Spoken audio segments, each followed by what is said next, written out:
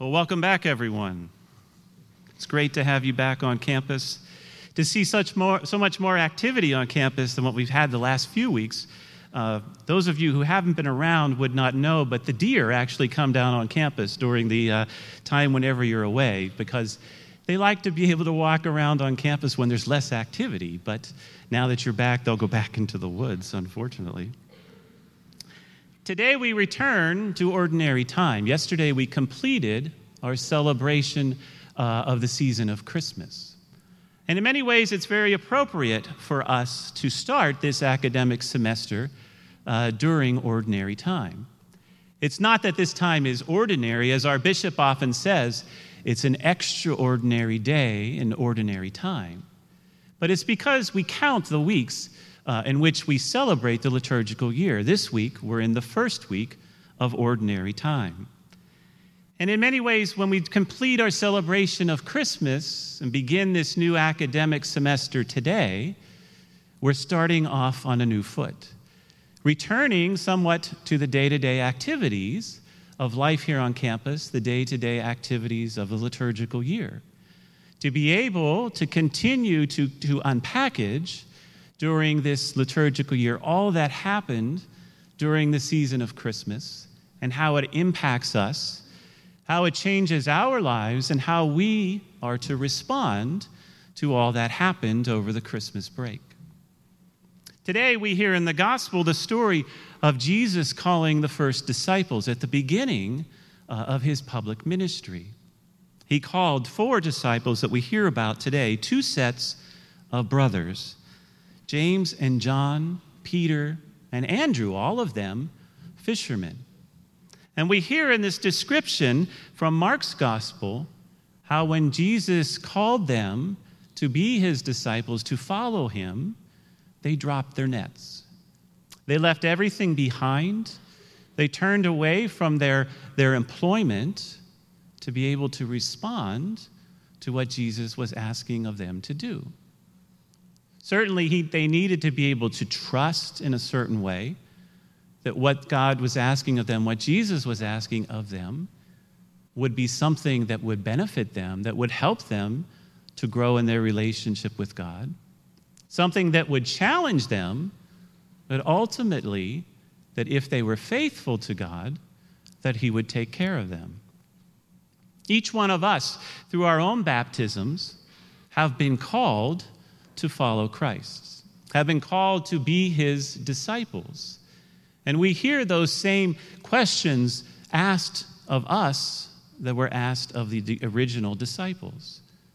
To drop our nets, to come and follow Jesus, to do that without reservation, and to do that also trusting that God would take care of us and trusting that he would be there to protect us if we remained faithful to him.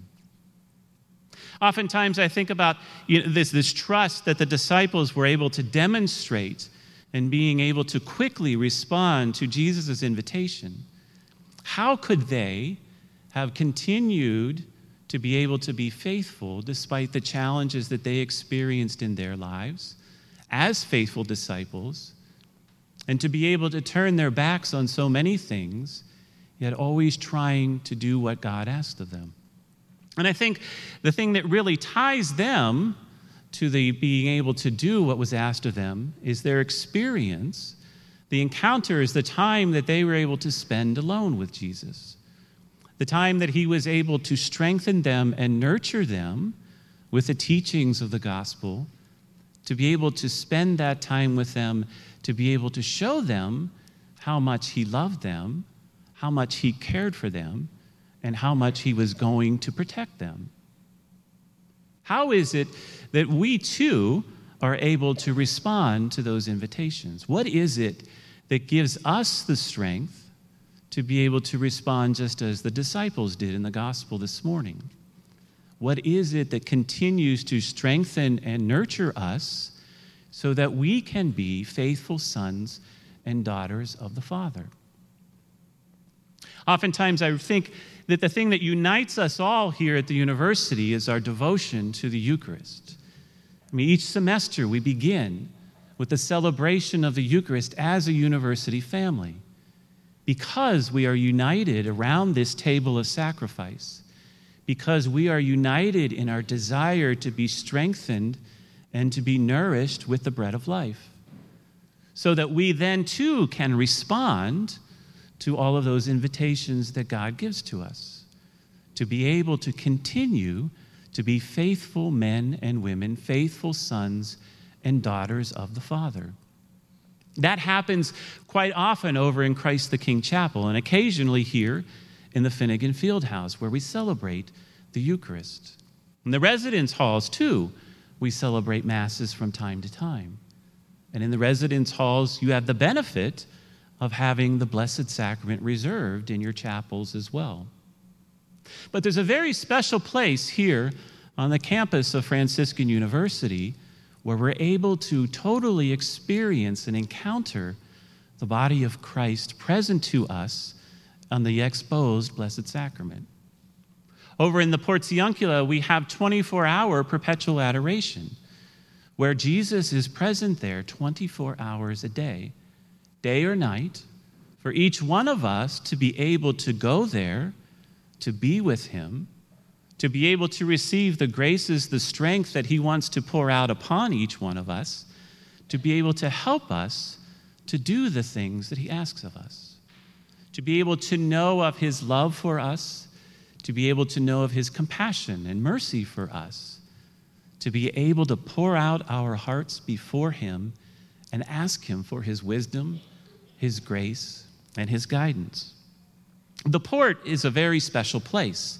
And in the history of the Franciscan movement, the Portiuncula, which is in Assisi in Italy, certainly was a very special place for the early followers of St. Francis and continues to be to this very day. Many of you who have been able to participate in the Austrian program have been there. You've seen this beautiful space. You've seen and experienced the spiritual graces that are being able to be poured out upon us by being present there at the Portiuncula. It was a place where many special things happened. The early followers of St. Francis gathered there. They lived there. They lived in the area around the Portiuncula. It was the place where St. Clare was received, and she started, along with St. Francis, the Order of St. Clare, the Poor Clares. And ultimately, it was the place immediately adjacent to the Portiuncula where St. Francis himself would return to the Father.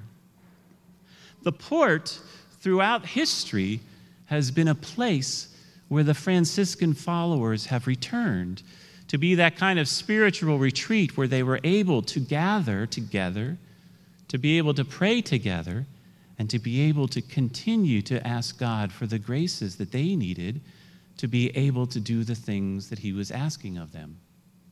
For us, it has that same special significance as well.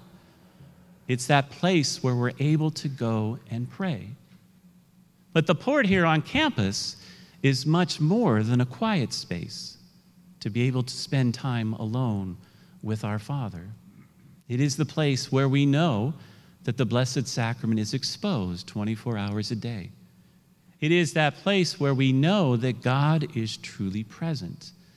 It is that place where we go to be strengthened and to be nourished, to be able to do all those things that God asks of us. A few years ago, Pope now Emeritus Benedict XVI said, "The Son of God comes to meet us and desires to become one with us."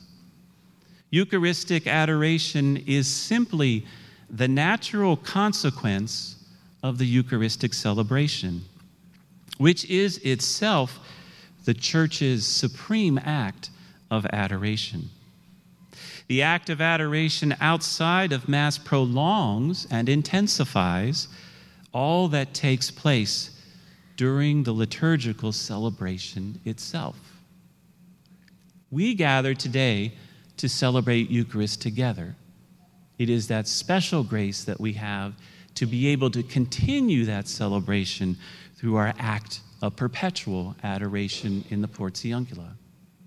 And we know that our university has been blessed in many ways through our many years of participation in perpetual adoration.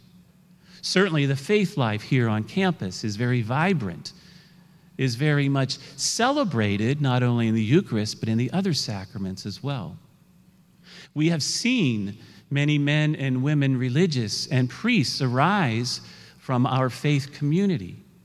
We have seen many holy men and women enter into the sacrament of matrimony as well, because of being present in the Blessed Sacrament at the Portiuncula. We know that many of our students, many members of our university family, have come to a better understanding of the gospel and that deep desire to be able to spread the good news of the gospel through participation in perpetual adoration. We need to be able to continue to foster that devotion, to remain committed to perpetual adoration, and to remain faithful to our commitments to participate in perpetual adoration. Each academic semester, at the beginning of the semester, the chapel office asks us to be able to sign up for a commitment, to be able to participate in perpetual adoration. To do so is a special grace. It is a special obligation, a special ministry that those of us who participate in perpetual adoration have. We too, as a university, but also as individuals, will be specially graced by God by participating in perpetual adoration. It is important that if we sign up, to be faithful to those commitments, to be present for perpetual adoration.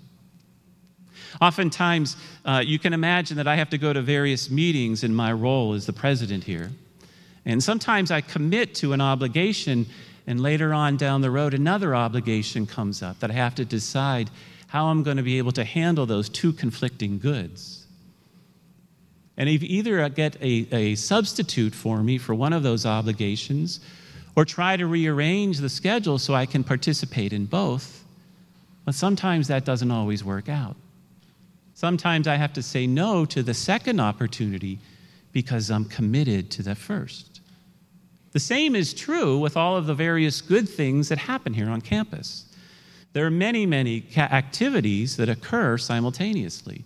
And I don't actually know how you can choose between all of them, but it's important that if you sign up for adoration, that you remain committed to that time slot. Remain committed to participating and praying on behalf of yourself, but also on behalf of the university family, on behalf of the universal church as well. Each one of us, in many ways, is called to be a disciple, just as we heard in the gospel this morning.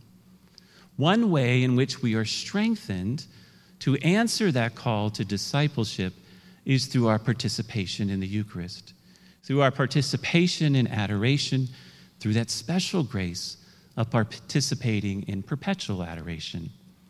We also know that if we do so, God will continue to bless us. God will continue to gift us, to grace us with all that we need to do to be able to drop our nets, to be able to continue to respond just as those early disciples did in following Christ without reservation. Think about what our lives would be like if we did not have that grace here. All of the challenges that we experience in our world today, tempting us, trying to tell us that what we do as faithful Catholics is not something that the world expects of us, not something that we should even expect of ourselves because it is too demanding.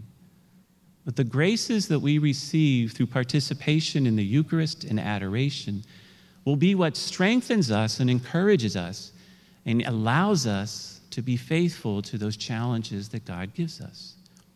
And we know that God is grateful. We know that He will continue to pour out those blessings upon us, that He will reward us for our faithfulness, and that He will always feed us with the bread of the finest wheat to be able to help us to do all that He asks of us. Amen?